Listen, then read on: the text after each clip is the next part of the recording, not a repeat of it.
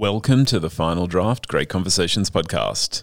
My name's Andrew Popel, and every week I broadcast Final Draft from the studios of 2SER in Sydney, and 2SER broadcast from the lands of the Gadigal people of the Eora Nation.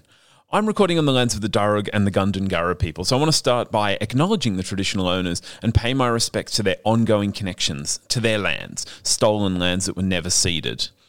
Now, on Final Draft this week, we featured a new anthology called After Australia.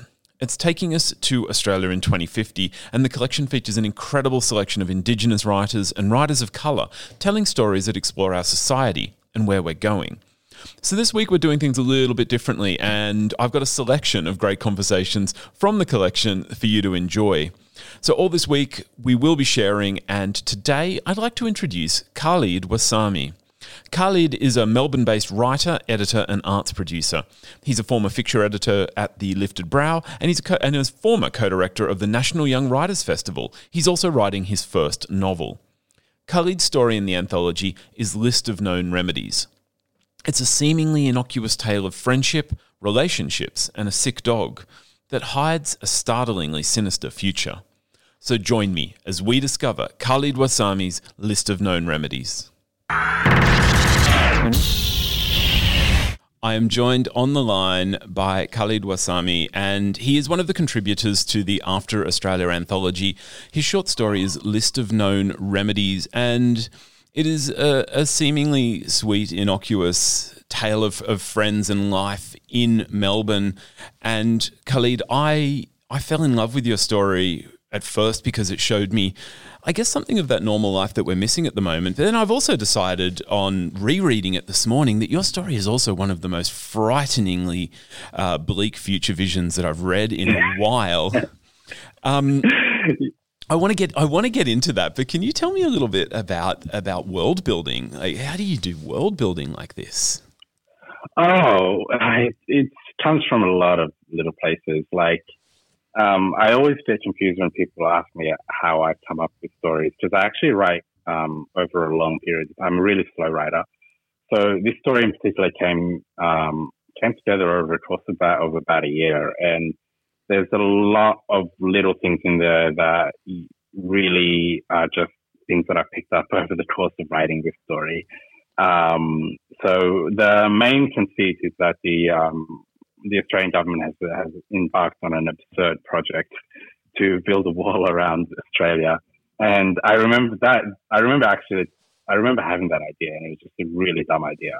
And I was working on this story at the time, and I was like, a while ago, I decided to write a story that was about people who actually like each other, as opposed to, I was reading a lot of stories at the time, particularly stories of friendships where the main plot seemed to be driven by people being mean to each other. And I know that's a really simple way to classify stories, but I was interested in exploring friendship as a plot device, and I was also interested in writing a story where the conflict wasn't coming from people being terrible to each other.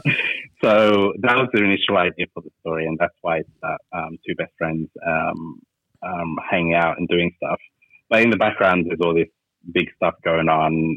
Of course, his story, I don't know if it's obvious from reading it, but it was written during the bushfires that was happening about a year or so earlier this year, actually. Wow, it's so recent. Yes, 2020 has been going for the last decade. Right? So there was a scene where the Prime Minister was forcing someone whose house was destroyed by a bushfire. He was forcing them to shake his hand for a photo opportunity. And I thought that was just so abject. It was just such a grotesque way to move through the world, especially as a leader of a country of 21 million people. And something about the whole image really stuck out to me. And of course, there was that idea of the wall around the seawall, which was funny at first, and then it just became more and more serious as the world became more serious around the time I was writing the story. So it turns from There was a moment where the penny dropped for me, and my first reaction was, "Stop it! You'll give them ideas." And then I mean, your unnamed narrator is about to have a book of poetry published, and we see as they move around the story, writing down snippets and words and images, and it felt to me that was exactly how you've created this larger world, dropping seemingly innocuous moments in, like a reference to an episode of Q&A or an off-the-cuff comment about Sydney that I don't even want to ask what's happened to Sydney, that made this tension in the background, and you see the characters stop and the enormity of things just washes over them. Yeah, I'm so glad you noticed that, because I feel like running underneath the story at the same time is this meta commentary on the process of writing, where the story actually really does look like the way it came together. And the main character in the story is a poet, which I don't write poetry, but I write the same way that he does, in terms of keeping a notebook and writing bits and pieces down and sort of litigating his world in real time and trying to figure out what bubbled to the surface and trying to pick out meaning from that. And I'm really glad you noticed that, because that was a very deliberate thing. I wanted the way the person moved, the way the main character moves through the world, and the way they practice their art to reflect something of the process of a story coming together a little bit. I feel like it's a little bit obscure talking about that as a writer, because I feel like it's not necessary to enjoy the story for someone to know that there are specific thematic things that I am very invested in, such as that thing that you just mentioned. For better or worse, though, you are stuck with me, so we are going to go a little bit with the Oh, no, I love talking about this. It's so rare that I actually get to talk about my work, which is weird. So I'm actually really enjoying this. The meta-narrative of List of Known Remedy is staggering, and to that I would like to actually talk about Meteor the dog, because at the beginning of the story actually begins with Meteor in a bit of a crisis. Meteor swallowed a beer bottle cap and is not doing so great. So your narrator is coming to drive his friend Sam and Meteor to the vet. We learn at the vet that Meteor's actually swallowed 3 bottle caps and things are not looking good. And there's nothing to do but wait. And then this waiting, this sense of overwhelming helplessness and needing comfort, needing to know, needing reassurance. It felt like that larger response, the way we respond and the way we adapt to crisis. Because the world just keeps on going, doesn't it? Like we're so into the idea of significant moments being significant in the moment. But we know, like, the whole world has gone through a crisis over the past few months, and if it's taught us anything, it's taught us that, like, crisis is, like, immensely tedious and boring. There's a lot of waiting going on. There's right now, I'm waiting for the results of a coronavirus test, and at this moment, I might have it, I might not have it. So in the meantime, I'm just going about my day, doing a radio interview. I guess I'll start on my taxes later, and like, it's so strange how. I feel like in many ways, this story is sort of like, was my process of figuring out how to exist in the everyday of a crisis during the crisis that was happening while I was writing the story, which seems so quaint now. The idea of the continent being on fire, which was this huge thing for us months ago. And now, it's just one in a series of crises that, we have to live through, and we have to figure out a way to, wait around for things to happen. I don't want to give away Meteor's fate to readers or potential readers of the story, but what really struck me is that when I learned Meteor's fate, I wondered to myself, should I be reading this in the large or in the small? Because it is very much what you show us in the story, is that despite this sort of creeping authoritarianism and a world that is wholly changed from our world right now, there's also just this getting on with things, like life will continue to happen. Yeah. In that sense, I sort of, in the original version of the story, Meteor's fate was a lot different. And the ending was a lot different. And it bummed me out because, the main character is not a huge fan of the dog, but I am. So it's almost, I sort of felt, I felt sort of like the ending had to make sense in the small, and the larger implications of the way the story comes together at the end. Originally, I was thinking a lot about that when I was finishing the story, but then I realized that this is a story that really exists in this small scale, and the larger stuff isn't really the engine of the meaning of the story, I feel. So yeah, I guess to that answer, there is a distinct answer, which is like, from my perspective, I think it makes sense in the small as opposed to in the large. There is an image in the story as well, and we've talked about the broader world that List of Known Remedies exists in, but more accurately, I would probably call it an incomplete image, because your narrator and Sam go down to the docks, and you tell us, we found a nice spot that gave us a good view of the construction site.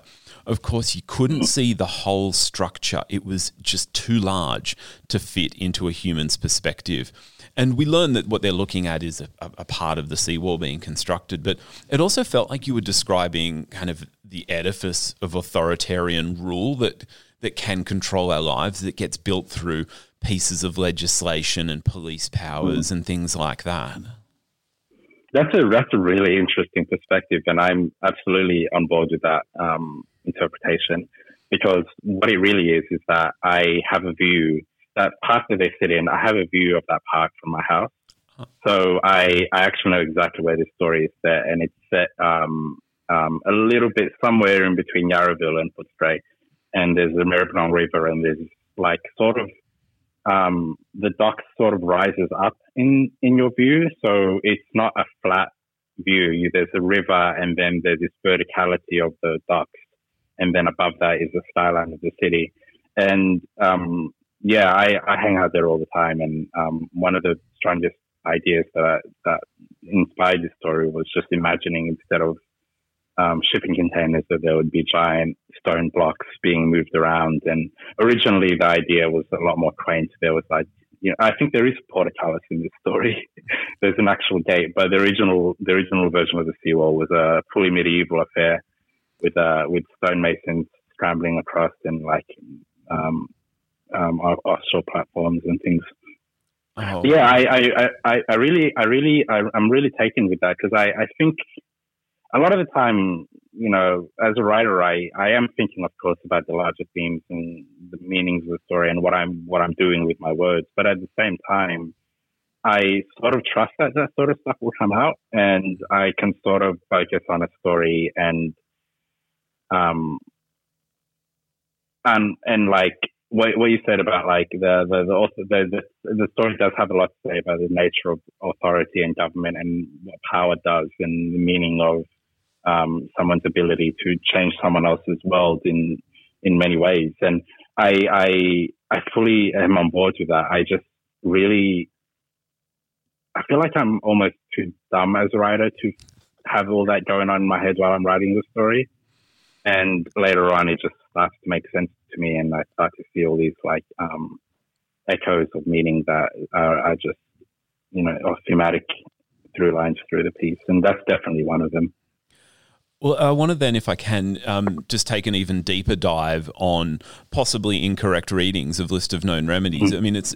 I don't think there is any incorrect readings of the work. It's too new. Like it's just come out, and I haven't really talked about the story that much. So I feel like we're in this exciting spot where, well, at least from the perspective of a writer, where I feel like the story could be anything at this point, because I feel like I'm done with it, and other people are now doing the work of making meaning with it.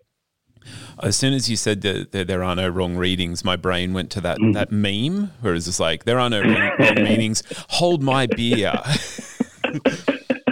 I think this is a completely spurious and obviously incorrect reading of List of Known Remedies, because for me, I also saw that in our locked down times, what you were in the context of After Australia, you were actually revealing a future of socialising and being with friends in public spaces, which of course we can't really do, even here in Sydney. Has it surprised you though, the way that the pandemic and lockdown has forced us to reimagine and respond to art? Are you finding yourself responding to art and that sort of thing in a different way in lockdown? Oh yeah. At first, I had no patience for any art that was seeking to respond to this moment that we are in, and I don't know where that came from. I remember one towards the beginning of this pandemic. I was in Greece actually in the beginning of this year, and I had to fly back because of the border closures and coronavirus. Wow. But at the time, I remember having this very vivid image in my head of 3 or 4 years from now of a musical on Broadway called Pandemic, with a big question mark at the end. It was with a big exclamation mark at the end, and I just had this fully realized daydream of this musical, and it filled me with such visceral disgust and for what it was, and I was so annoyed by this thing that I invented for myself of an artistic response of an imagined artistic response to a coronavirus, to COVID-19. And I remember thinking about that, trying to figure out why I was so disturbed by that idea. And then over the next few weeks or months, I just realized that I really, really didn't have a capacity within me to imagine or to have space for anything other than terror or fear. And I felt a few months on, I realize now how misguided that is, because I feel like the antidote to my terror and fear at the time would have been in art and poetry and people responding with love and care and compassion and also tremendous rigor and foresight and artistic integrity. And I realize now that I think I'm afraid of bad takes on COVID-19. I think I'm afraid of bad art responding to this crisis and any crisis, because I feel like bad art will lean more towards an uncritical and uninteresting reading, as opposed to what I think is capable and possible of being made. So I don't know if I'm making sense there, but I've come around to art in the age of COVID-19, and now I'm super stoked about it. I read a poem by Evelyn Araluen the other day, and she she called it a coronavirus poem. And at first I was like, oh no, one of my favorite poets is writing a poem that I might not like. But then she read it, and I was watching the thing online, and it was beautiful. It was great. I loved it.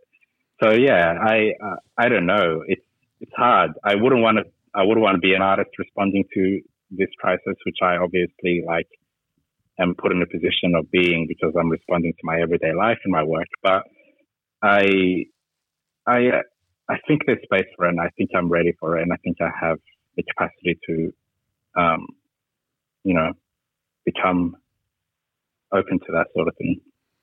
And it's really interesting the way the collection, the anthology After Australia, has in its own way, from a time before the pandemic, offered some responses. I think the artistic response is something that is inevitably going to become so important. And I'm sorry, Khalid, I can't get it out of my head now that you've mentioned Pandemic the musical. I've got some sort of Quentin Tarantino does La Boheme thing going on. It's compelling. It's compelling. Everyone that I've told that to has immediately had an image of what it would be like, and it's always horrifying. Yeah. Oh wow. Well, look, I've just List of Known Remedies has been such an incredible part of this anthology, and just look, I'm speaking with Khalid Warsame, and we are discussing List of Known Remedies. It is a part of the After Australia anthology. Khalid, thank you so much for taking the time to talk through it today. Thank you so much. I'm so glad you had. I'm so glad you liked the story, and I was really interested to see what you had to say. And thank you so much for having me. That's it for this great conversation with Khalid Warsame. The After Australia collection is out now through Affirm Press. Great Conversations is recorded on Gadigal land of the Eora Nation at 2SER's Broadway studios in Sydney, Australia, and the show is presented and produced by Andrew Popel. The Final Draft Great Conversations podcast, it's all about books, writing and literary culture. So could you help me help others discover great new Australian stories? If you give us a rating, leave a comment, even just listening in, wherever you get this wherever you get this podcast, your ratings, they help put Final Draft in front of more eyes in the podcast world. It lets people know that we're out there. My name is Andrew Popel, and I'll be back next week with more great conversations from Final Draft. Happy reading.